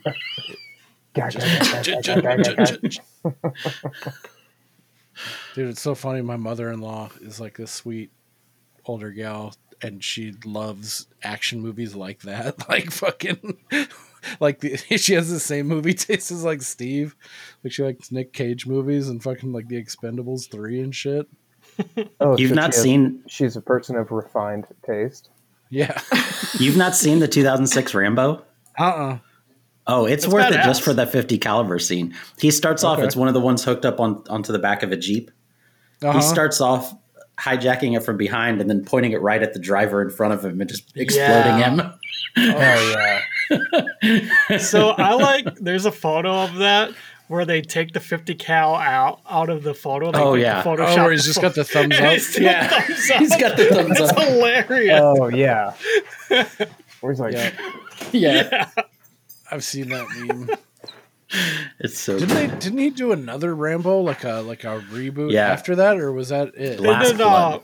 Last Blood. Blood. I haven't seen that one though. It's all right. It's just for the action sequence at the end. It's okay. The rest of it's long and drawn out and pointless. All right. all right, can I read 2 shitty reviews? Or Please do. all right. These people don't know how to fight. This movie was boring. Yeah, I'm sure that's a critique for The sure. love story didn't pay off. Like we discussed earlier.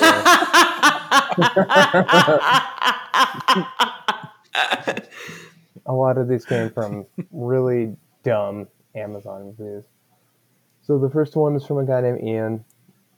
I'll keep his last name private. 1 out of 5 stars. The title of his review is Amazon's Dubbing Betrayal. It says, I love this movie. Saw it in the theater and bought it to cherish. And then, in all caps, after the purchase, Amazon ruined it by substituting this miserable dubbing version. No explanation or options. Genuinely sad and angry that I bought this. Got what I wanted and was betrayed with a bad swap and no choices. So that happened to me once whenever Diego and I bought the Boruto movie, which is like the Naruto spinoff. We just wanted to watch the movie and we didn't think about it when we bought it on Amazon, and we bought the American dub, and it's so bad. It sounds like that guy needs to move out of his parents' basement. Yeah. Well, if you like that, I've got one more that's funny. This is from Eric.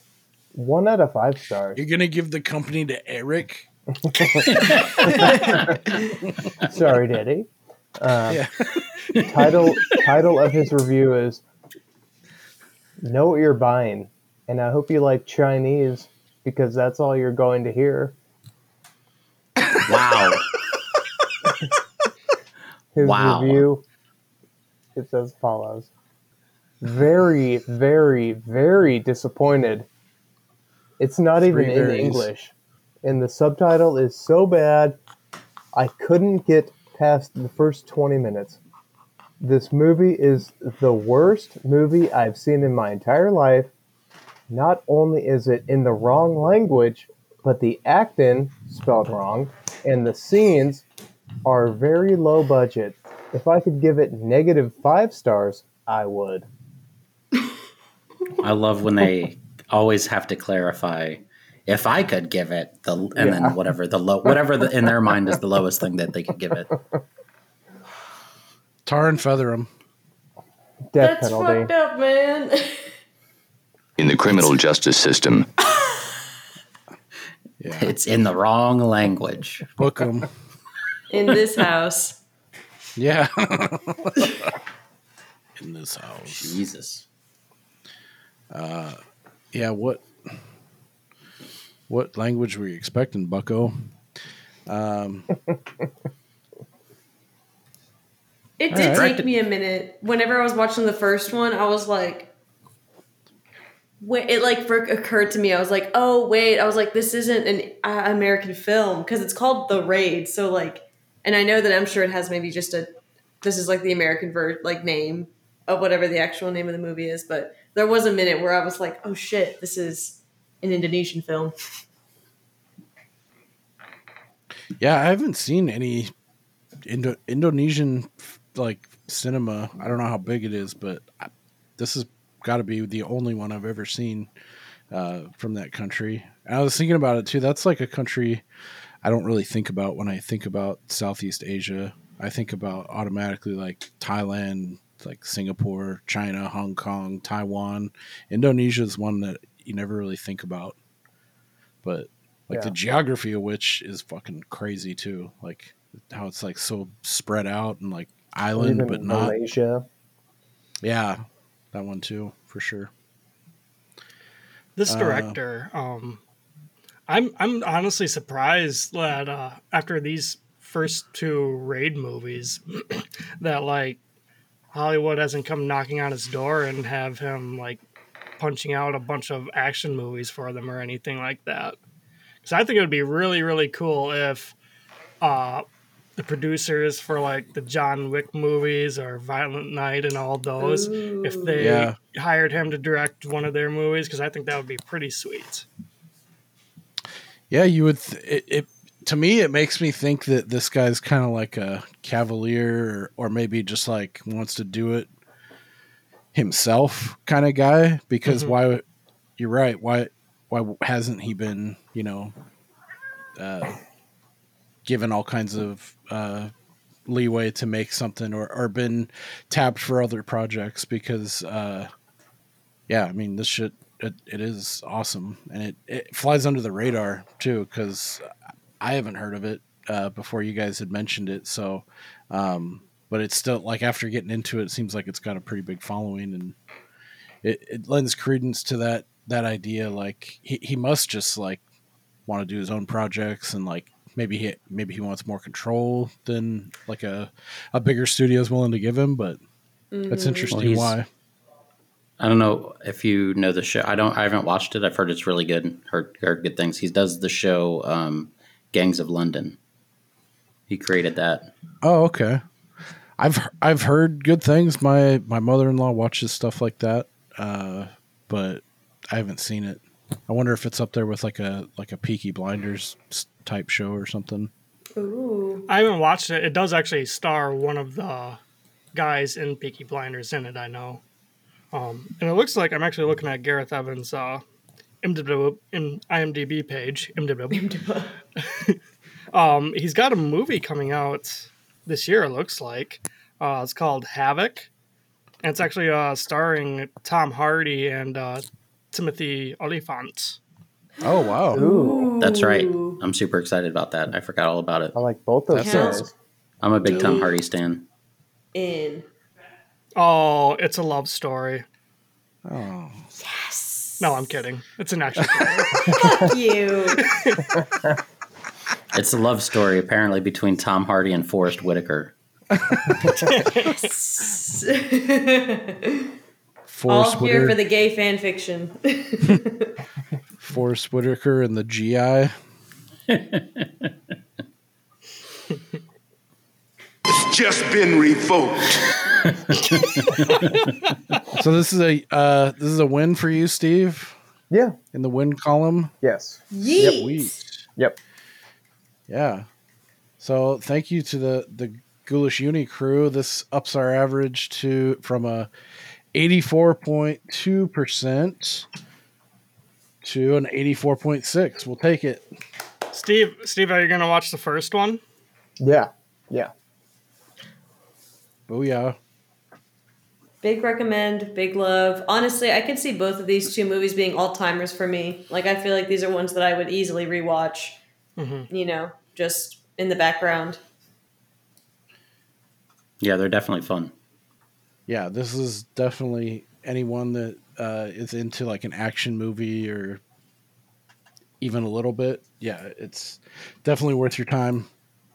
I enjoyed myself. I thought it could have been a little bit tighter, and if I'm giving it any digs, probably it was me overhyping it in my mind too. But I mean, the action scenes when they do come on, I think all of them deliver. I don't think any one of the major action set pieces didn't have me enthralled or I didn't enjoy. So yeah, this is a fun one to check out too. I'm excited to watch the first one as well. You guys have mentioned if you're fans of this, there's another one starring the guy who played Rama, Headshot. I saw that on Netflix. Is out? It's coming out. Yeah, it's already out. It's been out on Netflix for a while now too. There's 3 of them on Netflix, and the Raid 2 are both on Netflix, and the other 3, Headshot, The Night Comes For Us. And I just had the other one up, and now it's gone. Well, I know what I'm doing this weekend. You said Headshot is pretty good there, Thon? Yeah. Okay. Sweet. I think I like The Night Comes For Us more than Headshot, but Headshot's right there. I love The Night Comes For Us. I've heard you say that quite a bit. Where do you put that against either of the raids, Naderade? I'll put it below the Raids, but it's definitely more violent. Like more gross kills and everything. But it's still pretty freaking sweet. And there's, I think you'll need more suspension of disbelief as far as if you're talking about the endurance and things like that. Yep. There's one guy in particular that's just like, there's no way this guy's still standing. Word. Now, how is Rama's hair looking in these other 2 movies? Is it shaved or is it? It's unshaved. You'd love it. Count me in. Was it bald or was it tall? That's a Friends deep cut. Super deep cut.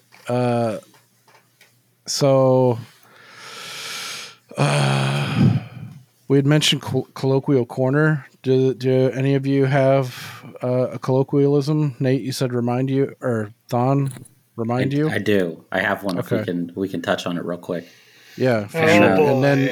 And then Logan, did you say you might have one too? I have one that hopefully y'all haven't talked about yet. Okay, here comes the colloquial corner. I feel like I'm about to start playing laser tag. I'm sorry, it's a long bump. I feel like I'm like geared up and ready to go into laser tag though. I'm so sorry to talk over.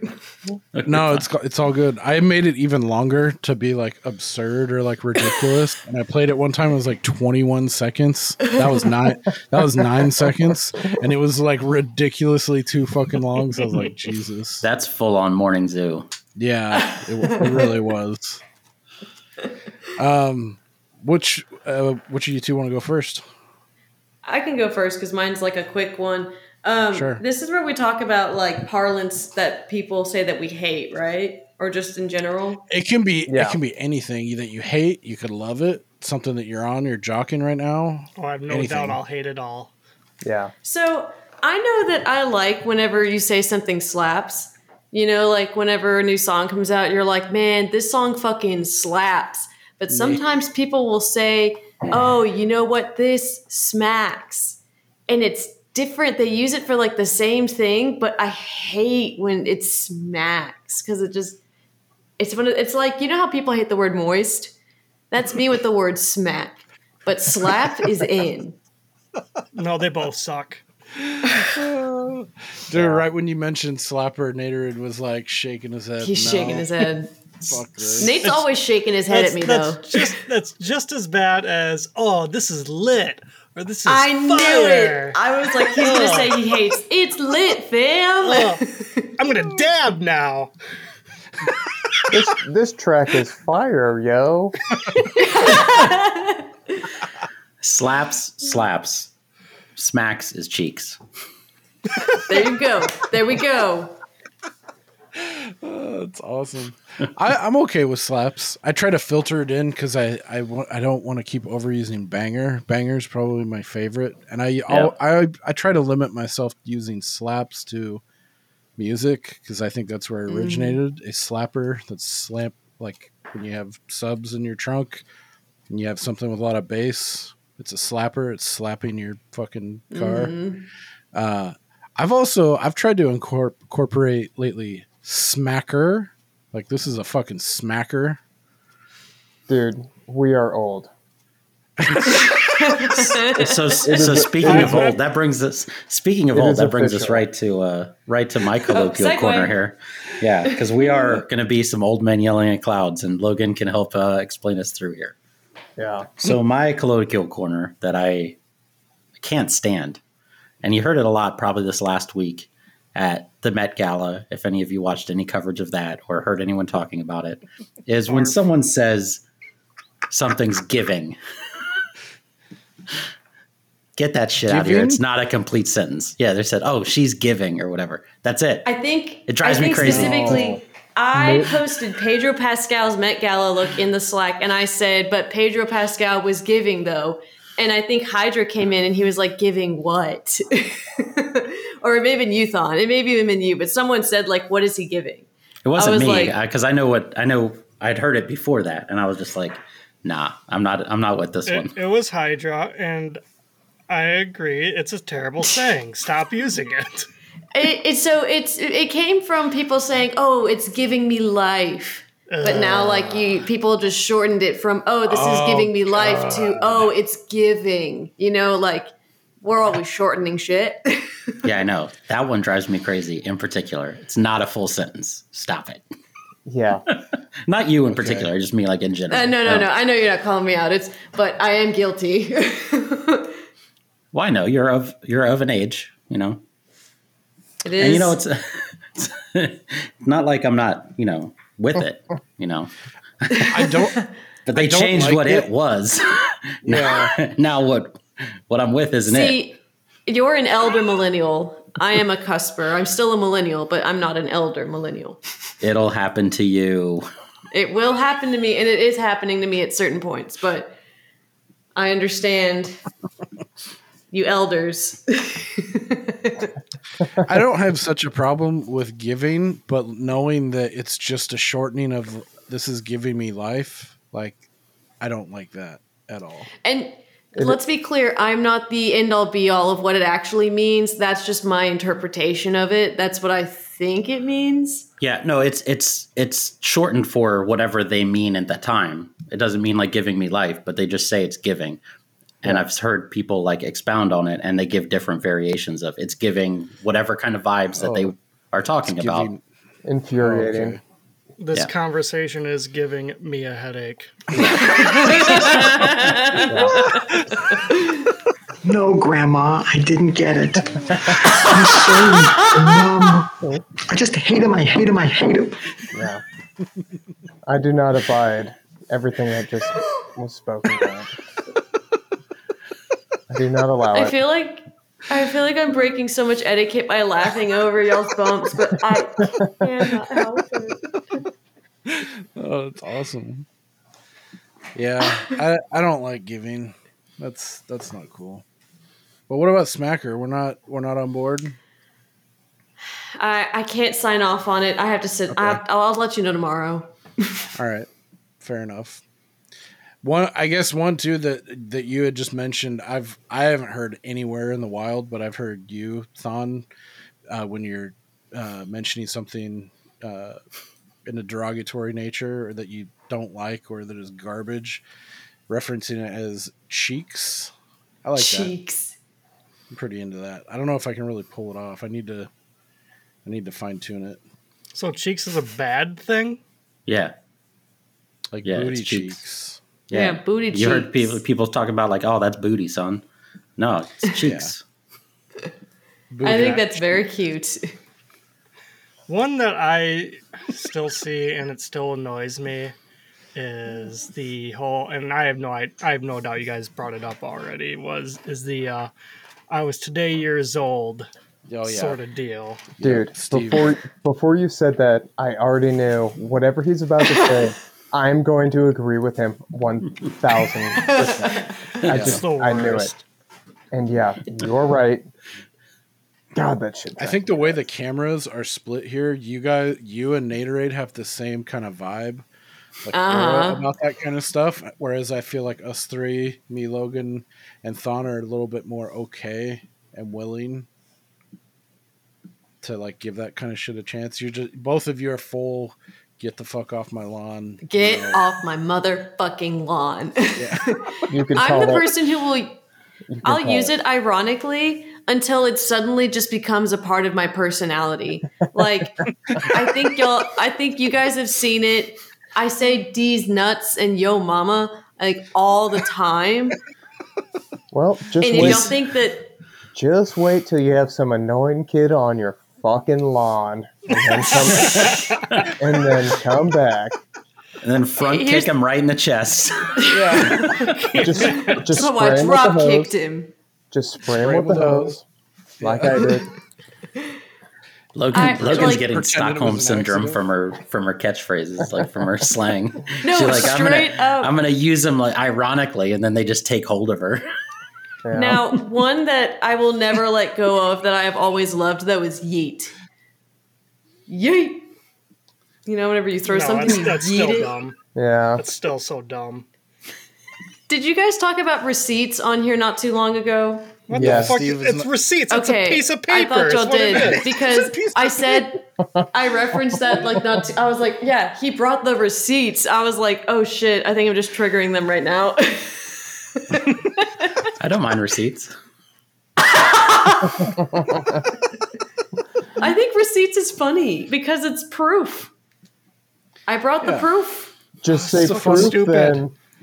I'm already getting. I'm For getting the a love of headache already. God. Are you or are you not the Black Angel of Death? I thought you were gonna get a Statler and Waldorf bump because that's what we got down here below us. Boo! Except they're not as funny. Oh!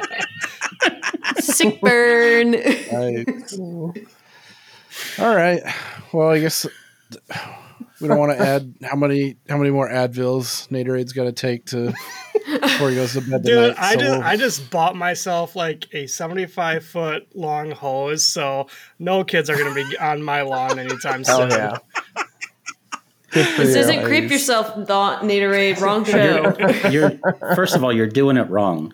If you need that long of a hose, that means you're chasing them around or something. Like, why do you need that long of a hose? If you're doing it right, you should be able to do it from your porch without getting up and be able to spray them. Like, you're not Maybe chasing he's them. got Do a big less front work, yard. man. Who knows? Naderade doesn't reach have that game. far. Shut the fuck up, Logan. Riz. God Yeah. damn it. It's his training hose. Yeah. You got to go out there with your pressure washer. Oh, there you go. Cut a fucking. I Put it on just that. used one the other day. Put it on the finest tip that you have. Oh yeah. They won't come back. No. Unrelated, Man. but Nate has started sending videos of himself doing his yard work to us on Snapchat, and it's like the highlight of my weekends. Just watching Nate like leaf blow his yard. It's Dude, just fun. Full disclosure, that one that you that clip that you sent to the Slack channel for Straight Chilling where you sang the intro song, I ripped that and I shared it on a Google Drive link with Steve. I was like, look at Naderade right now. That shit was, dude, that shit gives me. Do you remember life. what I wrote back? So I do a lot of... He's like, this looks like the first conversation of like a No, serial this killer. looks like something you would find on a serial killer's phone after the fact. On the It's- mic, got you reeling. You see that video and you swipe to the next thing and it's his manifesto. Yeah, exactly. They can't say there were no red flags. Write my manifesto with me. Oh man, right next to the fanfic. Alrighty. So yeah, that's been it for the Raid Deuce. Yeah, it was a good time. I appreciate you guys making the time, coming on and rapping with us and introducing us to the film. I'll definitely be checking out The Night Comes for Us next. I think that's the one I want to check off after the first raid, of course. You guys have any final comments? Anything else about this flick before we wrap it up? Going Not once, about the going flick, twice? but I do want to thank you guys for having us on. It has been such a blast. Mm-hmm. Totally. Well, thanks for Feelings coming on. mutual. It was fun. Yeah. It was really, really fun. Thanks for watching the movie, reviewing this one. There was also another time in the car fight scene where he took the dude's leg and he slammed it down on the broken glass on the window outside and he drug it through that too. Yes. Or the guy who was hanging outside the door who got blasted by the other car door. You see his whole body just that Yeah. shit hurted like ugh. Yeah. Crazy, awesome deaths abound in the Raid 2. Check it out. If you want to reach out to us or send any hate mail, or also we have plans. We'd like to bring Steve's dad back on again in the future. A couple different avenues we're looking at, but if any of you have any questions about any of his time in like the Secret Service, or later on he became a lawyer, or any of his law enforcement career that you're curious about, you want to send some questions that could be some talking points, they'd be much appreciated, or anything else under the sun. Our email is wax@waxingtheporpoise.com, or you can reach out to us on either of our socials. Instagram is @waxingtheporpoise and Twitter is @waxingtheporp. Ghoulish Uni Gang, you guys want to plug where can people find Ghoulish University, and what's your guys' show all about? Yeah, so if you want to listen to us talk about Tales from the Crypt and I guess other anthology stuff later down the road, you can find us on Twitter at Ghoulish Uni or Instagram at Ghoulish University. We're on, I know, Spotify and Apple for podcasts and stuff. I need to get us on all the other streaming services. Hit me up if you need us on anything else. But if you need anything else, you can also email us at ghoulisuniversity@gmail.com. But yeah, we just fawned over Daddy Crypt Keeper and the amazingness of Tales from the Crypt. It's a fun ride. Hell yeah. It's a lot of fun. I enjoy the format, and we appreciate you guys have for having us on in the past too. Hope to see you guys in the future on there. Oh, yeah. There's some really, really good ones coming up, like the tail end of season 3 into all the way through like 5. There's some really fucking really great classic Tales from the Crypt episodes in there. And I was thinking about it, if you guys keep it going, there's like a wealth of really cool anthology stuff. If you wanted to stick on that kind of train out there, like Tales from the Dark Side had a cool run for a couple seasons, or The Outer if you guys Limits. cherry picked like different, like maybe a couple Twilight Zones, like classic ones, or Outer Dude, Limits, like Masters of Horror is calling my fucking name. Yeah, totally. That's got some really cool ones too. for sure. I'm a if you couldn't tell, I'm a huge anthology guy, like series or movie in the horror vein. Those are like, that's like my bread and butter, up there with like ghosty paranormal stuff and like the found footage. That's my holy trifecta. Cool. Yeah, check out Ghoulish Uni wherever you can. Thank you guys again for coming on, talking raid. Yeah. Sweet. Sorry. Boner Looking forward to next week. We'll have Staring John back once again, where we will be discussing Spectre, the penultimate, I hope I'm using that word right, film in the Daniel Craig era Bond films from 2015. I think that's only on Fubo right now. Otherwise, it's a rental. But yeah, check that out if you haven't seen it already, and join us back next week for Spectre, and we'll break it down. Thanks once again for joining us, and we'll see you when we see you, and we'll see you later. You get a horse and live in the mountains someplace and don't bother anybody.